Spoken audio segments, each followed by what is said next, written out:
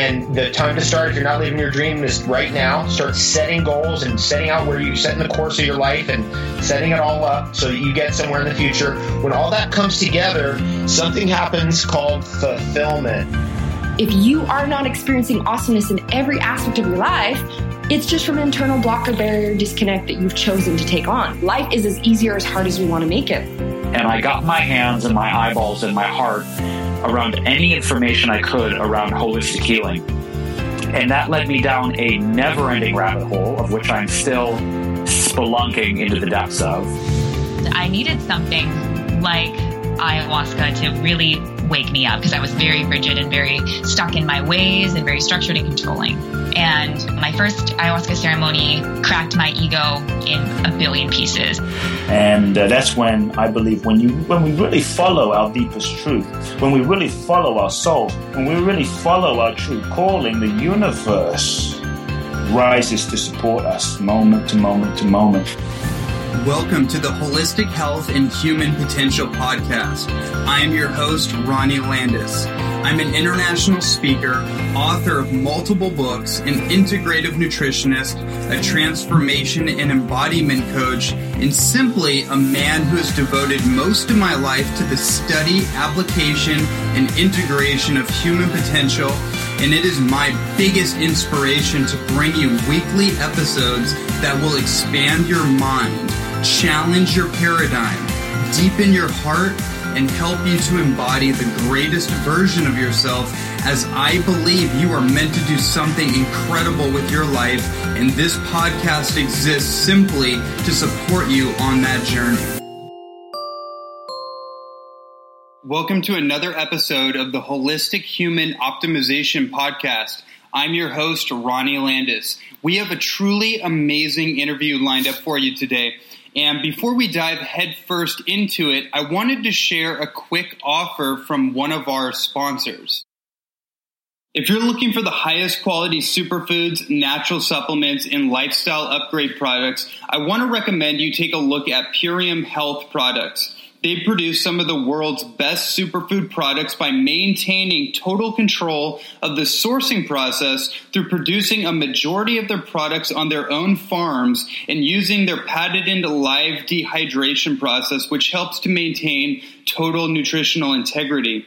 Some of my favorite products I use daily are the Super Amino 23 protein replacement amino acid product, the Love Super Meal, which is a live, organic, vegan meal replacement formula, the Apothecary product, which is an organic, GMO-free cherry concentrate that helps increase natural melatonin levels and aids in REM sleep. And also their revolutionary first ever anti-GMO product, the Biomedic, which has been shown in preclinical studies to safely remove up to 74% of the GMO insecticide glyphosate from the human body in around 6 weeks of using the product on a daily basis. And that is just the tip of the iceberg with what this company offers. I encourage you to visit their website, www.ishoppurium.com, and use my coupon code HUMANPOTENTIAL, all spelled in one word, to receive a $50 coupon on your first order and up to 25% on reoccurring orders after that. Again, the website is www.ishoppurium.com and use the coupon code HUMANPOTENTIAL.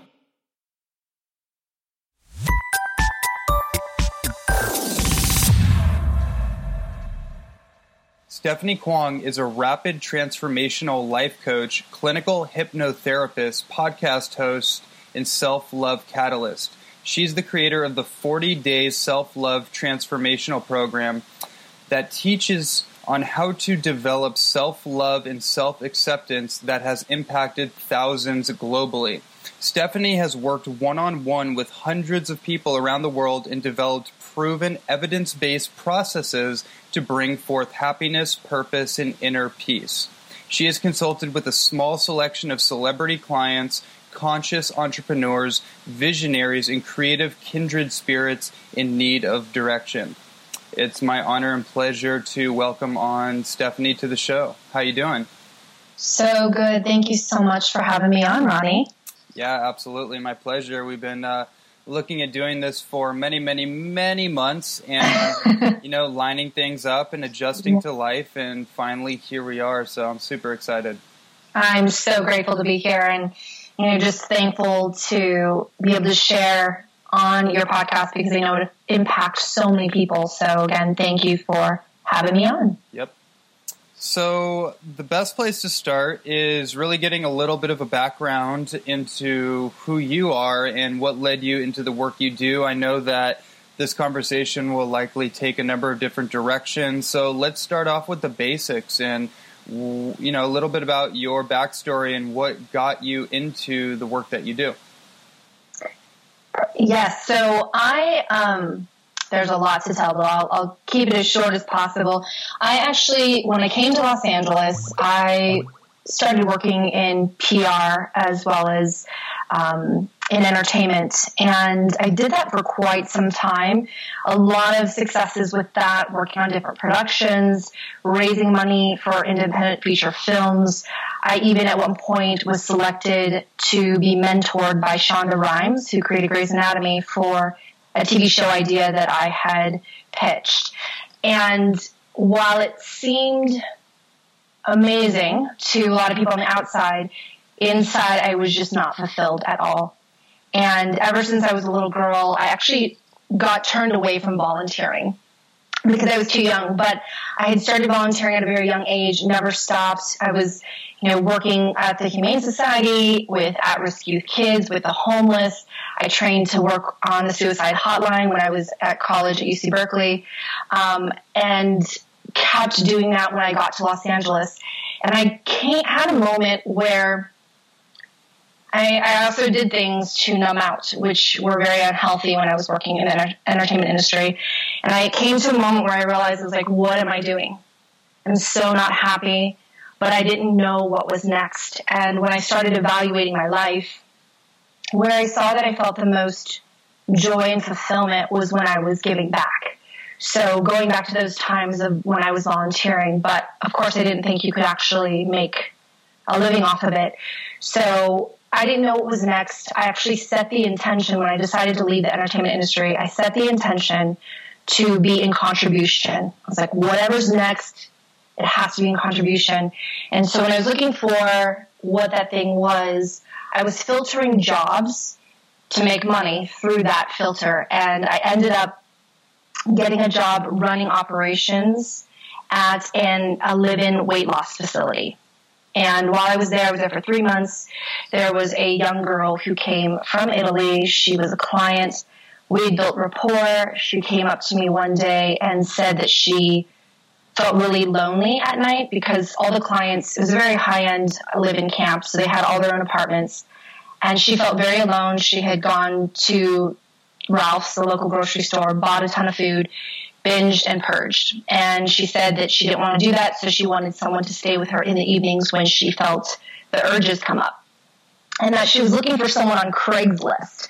And I was like, you're not going to find someone on Craigslist to stay with you at night. And I looked, she was there for 3 more weeks. I told her I would do it. And I was in a leadership program at the time. Now, I've always been also studying human potential and personal growth. Ever since I was a little girl, I was listening to Tony Robbins on tape in my house that my mom bought off of his infomercials, and studied, psychology in college, and was always in some sort of training or workshop or reading a book. And at that time, I was in a leadership training. And so I told the girl, you know what, I'll stay with you at night, but I'm in this leadership training. I have to go there. I'll come over afterwards and I'll stay with you. So that's what I did. But every night I was going over there, I was teaching her everything I was learning. And within a week, I was told I had to move out of my apartment. I was living in Venice. I loved my place. I'd been there for 7 years, but my landlord needed to move in. So I told her, and she invited me to come to Italy when she was going back to coach her. Wow. Yeah. So I was like, what? Are you serious? She goes, yes, I wanted to ask you, but I know how much you love Los Angeles. But now that you have no home, I want you to come. She'd already talked to her mom about me. So within 2.5 weeks, I gave my notice at work, packed up my whole house, and flew to Italy to coach her. And I was there for about 6 months, worked through a lot of her inner challenges. I knew exactly what caused her eating disorder. One, she had to repair her relationship with herself. And two, I knew the catalyst of the relationship that sparked it, where she needed the love and attention. And she got better. I came back to LA, decided this is what I'm going to do, and I got trained through a couple different coaching training programs and started my practice, and here we are. Yeah, beautiful. And your practice, what does that entail? Because I know that you have a few different focuses, and I understand the overarching focus around love and happiness and worthiness and helping people really come back to their self.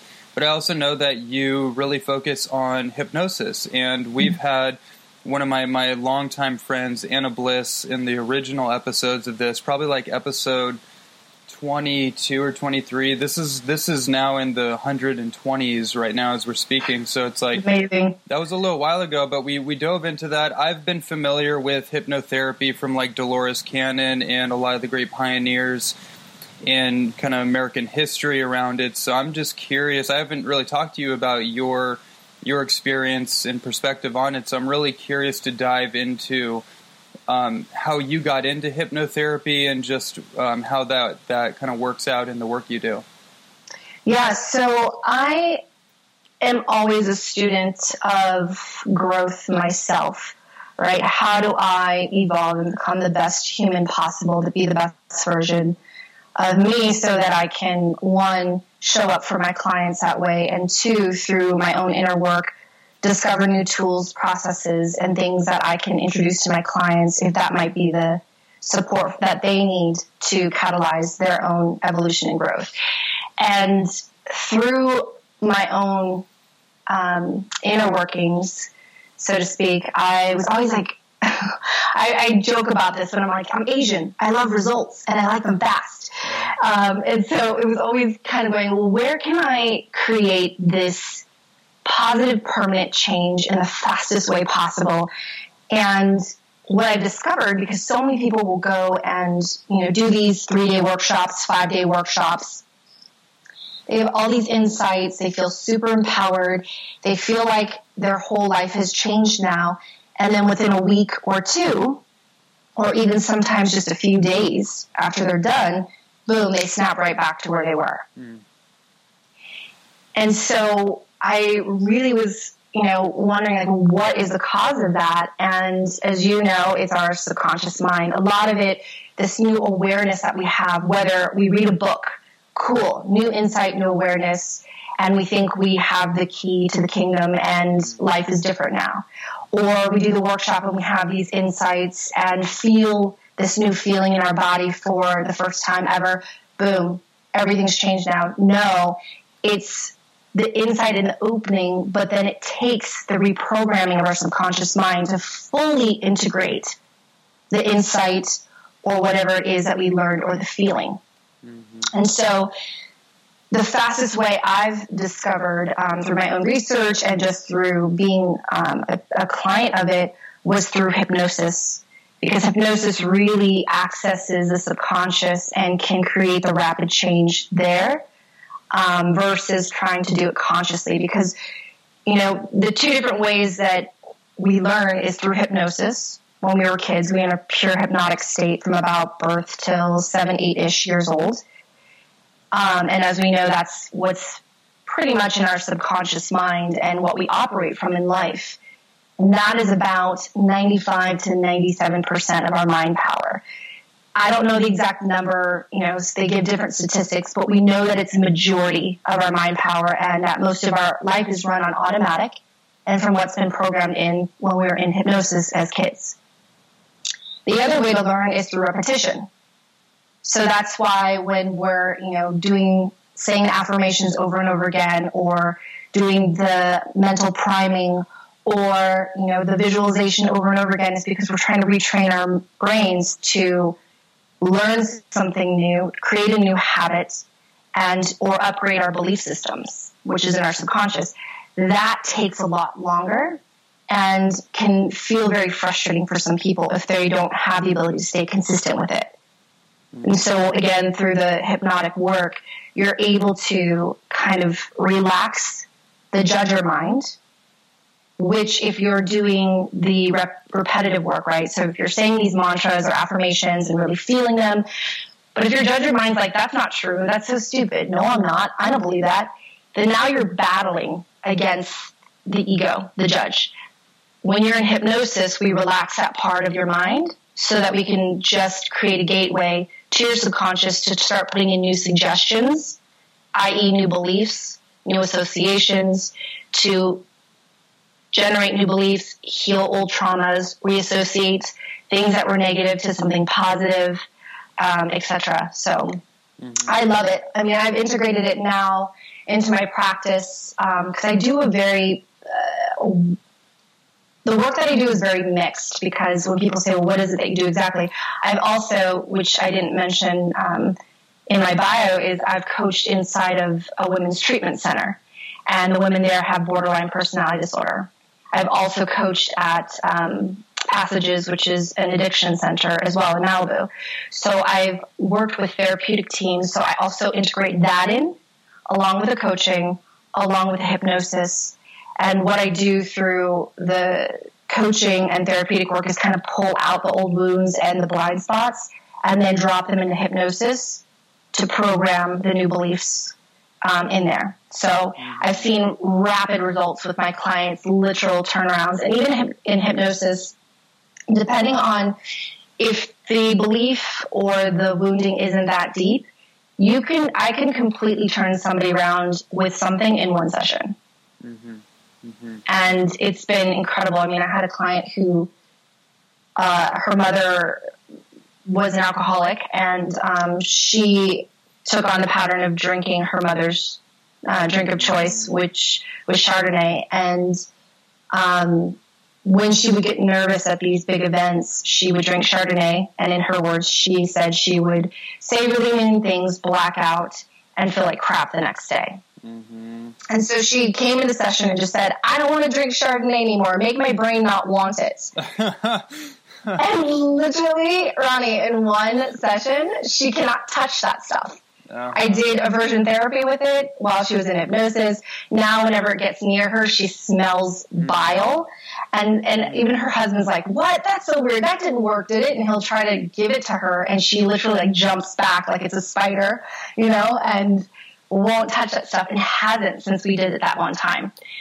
You can't do that cognitively, right? How do you create that change? So that's why I love hypnosis, as well as also increasing people's levels of self-worth, confidence, amongst a whole host of things, getting over certain traumas to getting through pain management, and getting rid of fears and phobias. So I love it. Yeah, and it brings up an interesting thought for me. I've been studying psychology, psychobiology for well over a decade, probably almost two, and just my whole kind of exploration of these things. And I know you have a background in psychology as well, and I was just thinking about Freudian psychology and the focus on or the understanding of the ego and the quote unquote super ego and the kind of cognitive barrier to penetrating the what some people might call the soul or the intrinsic motivation, and then branching out into Jungian psychology, where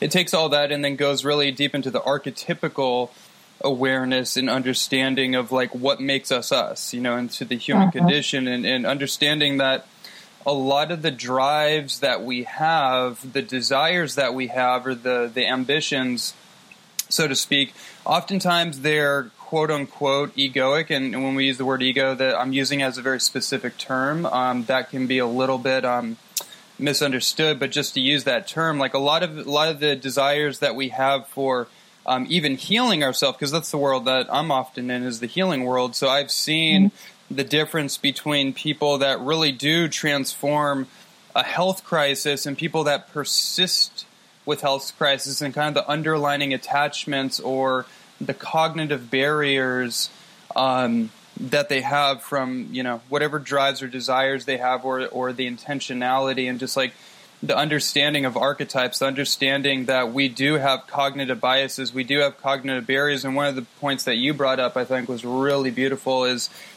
a lot of the habits and addictive patterns we have aren't really about those patterns. The patterns are a coping mechanism for a deeper underlining issue. We didn't receive love or affection or whatever the thing is, so we have a pattern that is destructive, but it's persisting because it's serving a need that we're not getting on a deeper level. Mm-hmm. Yeah, 100%. And most people don't even see that that's what's causing it. Right. So that's why I love shows like yours. It's having people become aware of this, that these current behaviors maybe that don't work are really just coping mechanisms, and here's a challenge too. I always say to people, it's very difficult to not mess up your child. Even if you're trying to be the best parent, because if you know how you're saying, like, well, maybe the coping mechanism is I didn't get the love that I wanted, right? Mm-hmm. Well, maybe for some, they were smothered, right? And that could be too much love. Yep. And then now they do something to try to avoid that, and it all lies in the interpretation of the child, or in each individual unique human growing up, that then has them create these behaviors. But a lot of times, because the conscious mind isn't formed yet, and as it's forming, we are skewing a lot of life experiences in the wrong way, interpreting them incorrectly. Or like that then face value.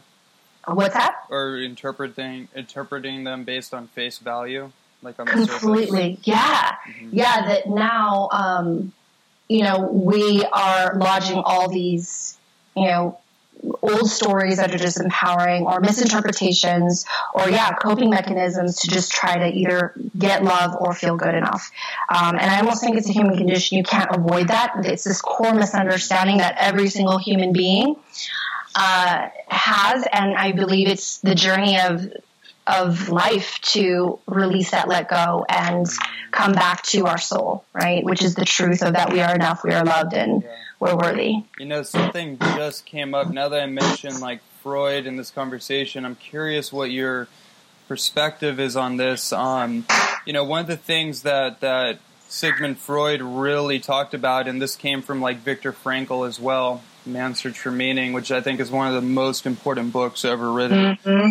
And, he's basically saying that what we need to do is come back to normal human suffering.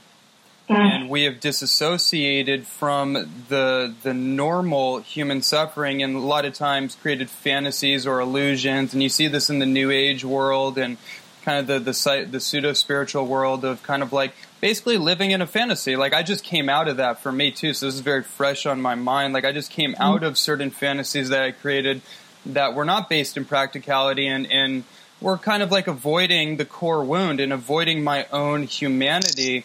And as soon as I just dropped the charade and just got back into the details of my life and the anxiety and all that, and just went with it, I realized like it's like a sacred suffering. Like it's like we avoid this normal pain or suffering that is intrinsic to the human condition and creates empathy and creates compassion. And we almost like we can disassociate from it because we don't know how to be with it. Absolutely. Well, this is why I really believe this is the stuff that should be taught in schools. Yeah. Right? Emotional intelligence, human potential, all this stuff that we never learn. And what's challenging is that's when people start to think that there's something wrong with me or I'm broken. Mm-hmm. And that's not the truth. And going back to what you said too, there's this human suffering that we all get to rise from. It's all generational. And as we start to elevate, we can show others how to do that as well. But to lean straight into the pain instead of avoiding it. But it's like what we want to do is move towards pleasure and away from pain. So that suffering is so painful for us, we will numb it, we will avoid it. and we'll push it away. But as long as we're resisting it, it stays right there. Mm-hmm. Mm-hmm. The moment you open up, acknowledge it, embrace it, it then doesn't have its power over you anymore. And I think what people need to know is how to actually open up to it and embrace it and feel safe in doing that versus feeling like it's a threat. Right. Because if we're never taught how to deal with it, we won't. Until it gets to the point where you literally, like what I see, people getting put into treatment and they hit such rock bottom. They have no skills on how to move through their emotions. So they do really, harmful behaviors towards themselves to try to numb out or to feel or to cope. Mm-hmm. And we all do it. I mean, look, people watching TV is a coping mechanism. Absolutely. So when people think, oh no, I don't do drugs or I don't drink or smoke or any of that stuff, it's like, do you numb out to television? Are you staring at your, YouTube all the time or your phone? That's also another way to numb versus being fully present with what's in front of you or even with yourself. Most people avoid being with themselves because it's so scary for them to actually face who they are. But if they meet themselves with love, it makes it so much easier. But again, showing people how to do that is, I think, the key to the work that I do, as well as I know what you do and a lot of our community and our friends.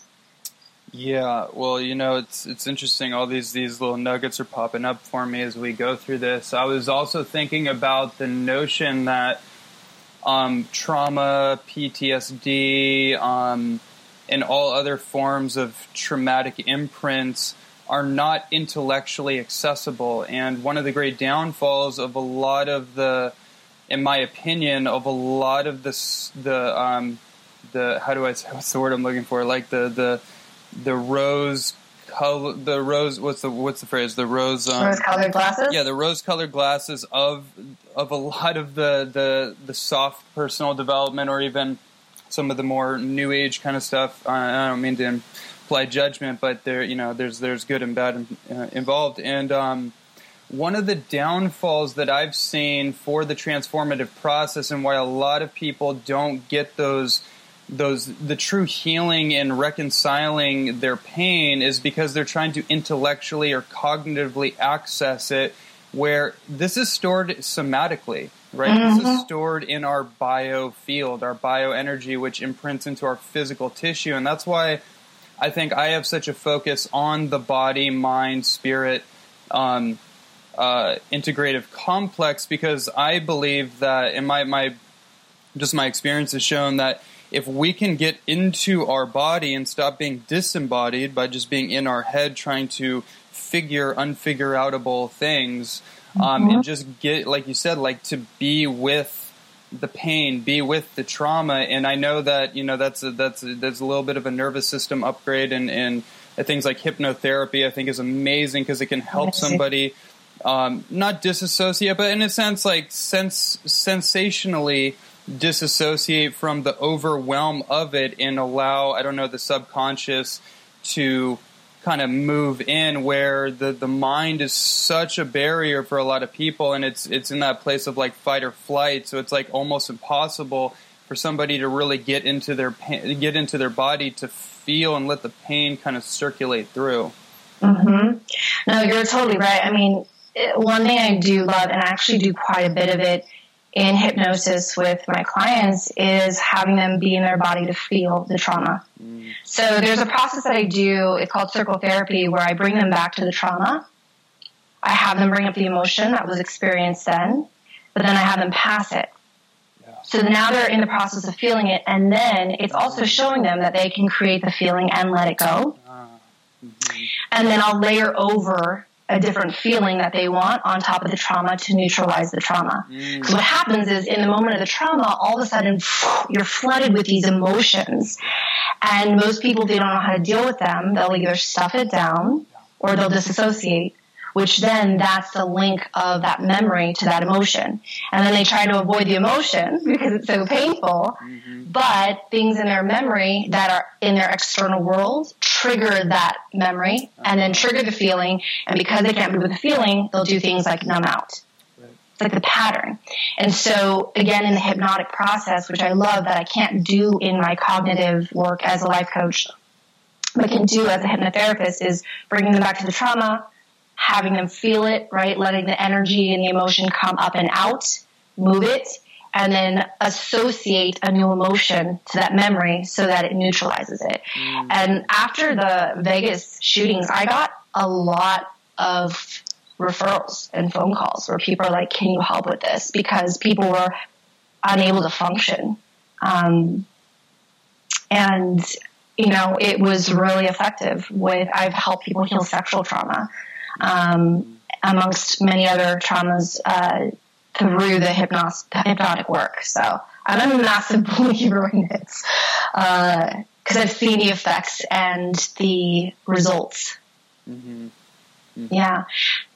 And something I want to throw out there too, to the people who are listening, is when you do the work, yes, it's great to read the book or do the workshops and get the insights, but really where the deep work is what you said, Ronnie, in the body. Get in your physical body, feel the feelings, move the energy, right? Get those compartments of emotion that we've trapped inside of ourselves, break it open and let it kind of come out.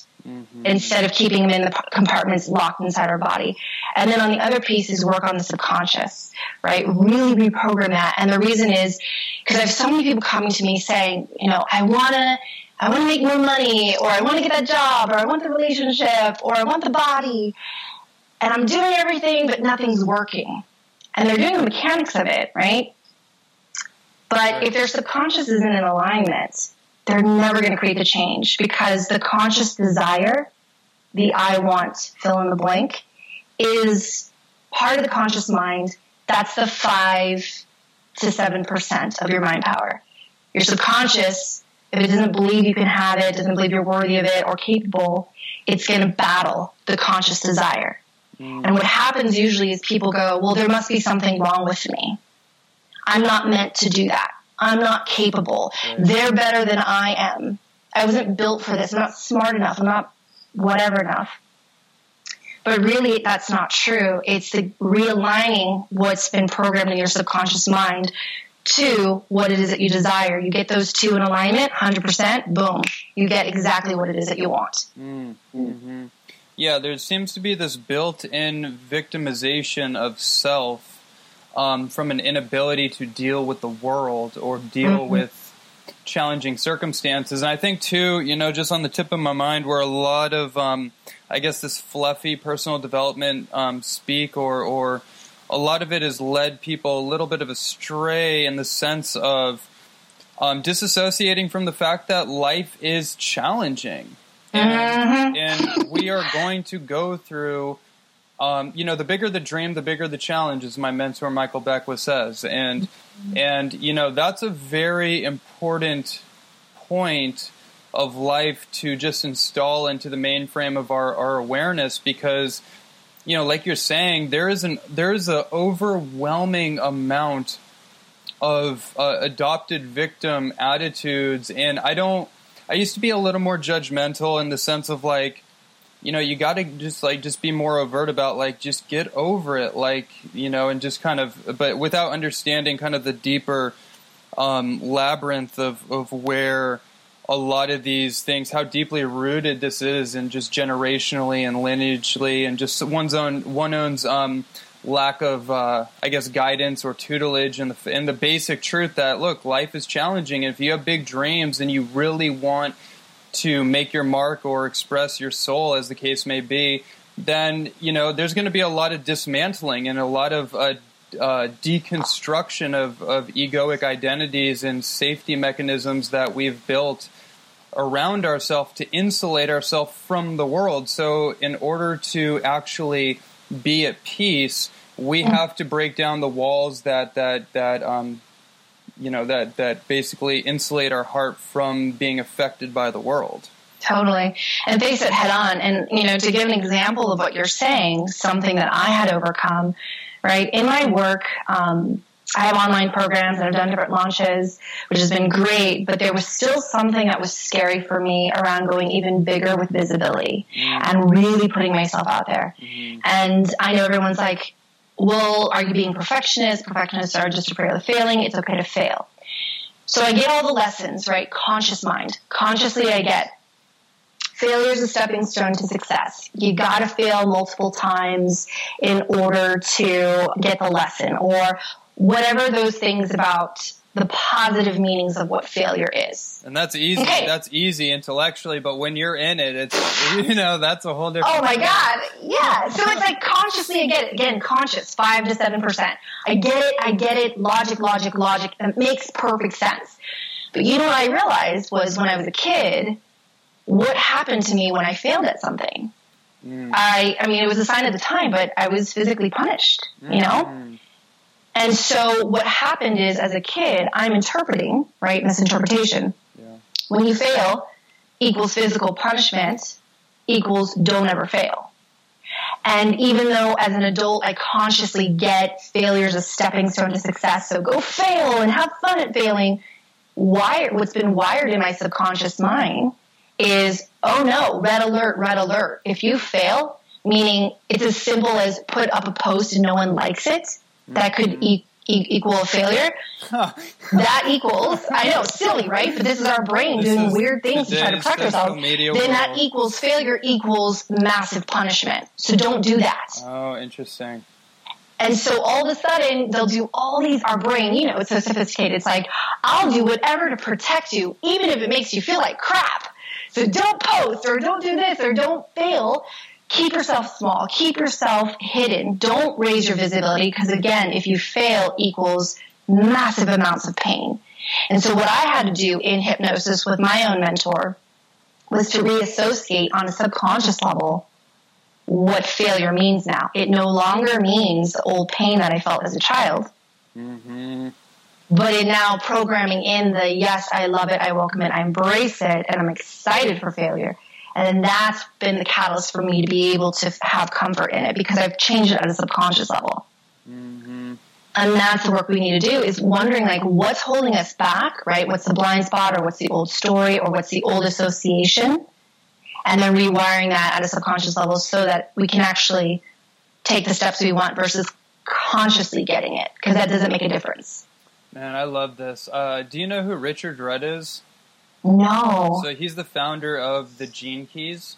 Oh yeah, I've heard of the Gene Keys. Yeah, so him and me are becoming friends, and he was on the show very recently, and just an amazing human being. And one of the things that we talked about was this notion that, in particular the Gene Keys, but just transformation in general is not fast food spirituality. And it's not fast food transformation. It's a, like in his language, he said, it's a slow, beautifully agonizing burn.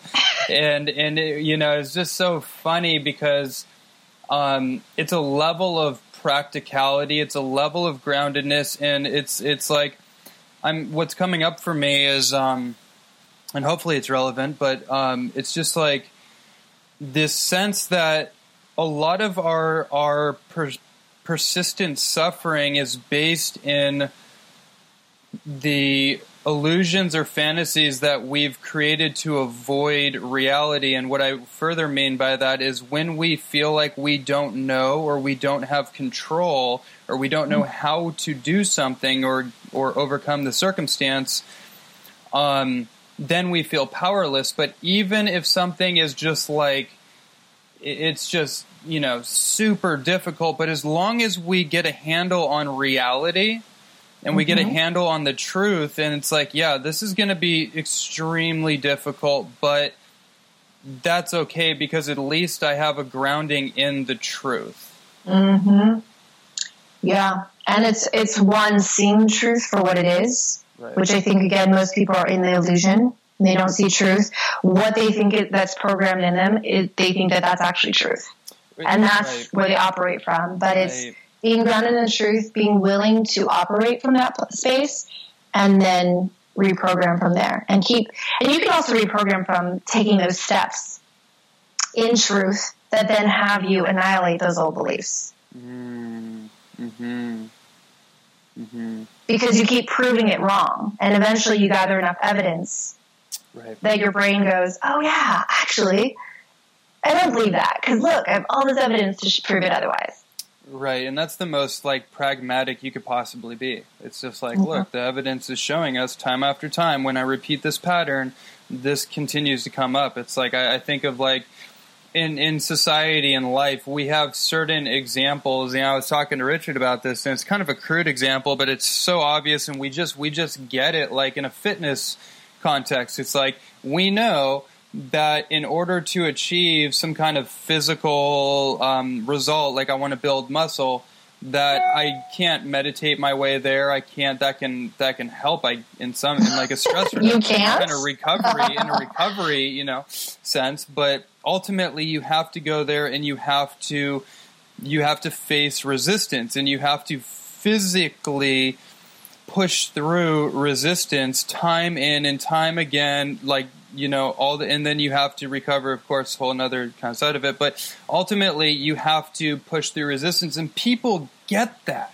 Nobody is questioning that metaphor, that analogy, yet how often do we not translate that? And I'm kind of I'm going on a little side here, but how often do we not translate that to the other areas of our life? How often do we just take a convenient yet discomforting story that's not serving us, or we're not looking at the evidence. Excuse me, I kind of went off a little tangent. The point that I was making by bringing that up wasn't just about resistance. I think we hammered that. The point I wanted to make was that, for example, if I'm in the gym and I am doing a particular routine over and over and over, and I start to experience pain or something in my body, or I'm just not getting the results after a certain amount of time and effort, I can start to evaluate and be okay, clearly I need to adjust a movement pattern. I need to maybe get more rest. Maybe I'm overworking, or I'm not doing enough. Whatever the case is, I need to just evaluate my technique and then readjust and then go from there. That was my point. Yes. 100%. And I think that you are a very unique individual where you do that, Ronnie. And other people have to be shown that path, that there are other ways, and that the one way of doing something, we do need to alter and shift in order to get to the next level, And I just want to bring up this point too, is because you mentioned the discomfort. Discomfort is a comfort zone for many people. Right. So talking about the suffering, it's super comfortable. And that's why for some people, when they start to expand and start to feel happier, more fulfilled, more in control of their emotions, it feels so weird for them that they'll sabotage that to go right back to the discomfort because that is their comfort zone, right? So again, whatever's been programmed into us is the comfort zone, even if it's uncomfortable. And anything in our external world that's not in alignment with what's been programmed in equals a threat, right? Or it's perceived as a threat, and then we'll push it out. So if someone's never experienced love before, maybe they were abandoned or not given the love, and instead they just got punishment, then what they don't know what love feels like. And so the moment someone tries to express love, it feels so threatening to them that they'll push it away, avoid it, or destroy it, right? Absolutely. And so I think it's all this, again, conscious understanding, but the willingness to drop in and say, hey, let me try to do reps in a whole different way. Let me try something new, and let me start to get comfortable with other things that are actually for me versus where I've been sitting for so long. I hope that makes sense. I kind of went on my little tangent there too. No, you helped round that out for me, and that's absolutely spot on. So what I'm wanting to do with the last little window we have, I'm looking at your website, and on the bottom of one of the pages, it says, "You deserve love and happiness beyond your wildest dreams," which is kind of funny because it's kind of what we're talking about, is that if somebody has not dreamed to a certain degree, then that would make sense in a very basic way. But I know what you mean, like in this, like whatever ceiling you have for experiencing love and happiness, you deserve to have it beyond your wildest dreams. And below it, I just want to read what you had to say here because I think it's really great. Take 3 deep breaths and say out loud, "I matter, I am worthy." You have a choice. Accept the role society wants you to play and keep being driven by fear, or choose your own path to create the life you will madly and wildly love. With love as your fuel source, anything that is challenging in your life doesn't stand a chance. Love is bigger than your obstacles. Love is stronger than your fears. That's fantastic. Thanks, Ronnie. And that's what it is. I mean, as something else that I'm a huge advocate for, obviously, is coming back home to ourselves and loving ourselves. Again, never taught that, right? Mm-hmm. What we were taught is to judge, to compare, and to compete. Right.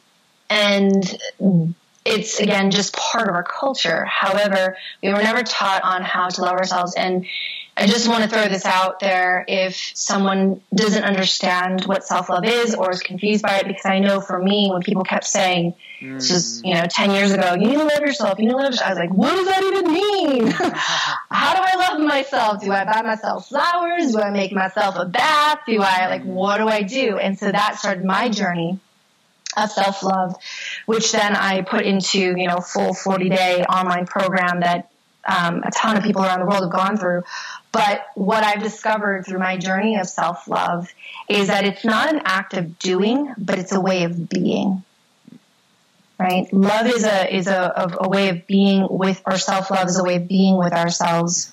And there are 8 different ways of being that I've kind of pulled out, that if you can master one, of course all of them, or build deep practices with them, or one, it's already going to radically transform how you feel about yourself, which then transforms your happiness and your results. And the 8 different ways of being, loving with yourself, first is self-acceptance. Mm-hmm. Then self-compassion. Right? We beat ourselves up so bad, but if you're able to be compassionate with yourself and meet yourself with love in that way, will radically transform how you feel. Self-forgiveness. Mm-hmm. Self-appreciation or celebration. I think we don't, and many times when I ask people, what do you love about yourself? What do you appreciate about yourself?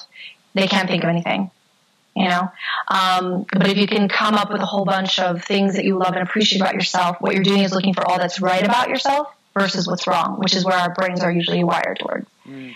And then other ways of being loving with yourself is self-trusting, knowing that you are fully capable to handle anything that comes your way.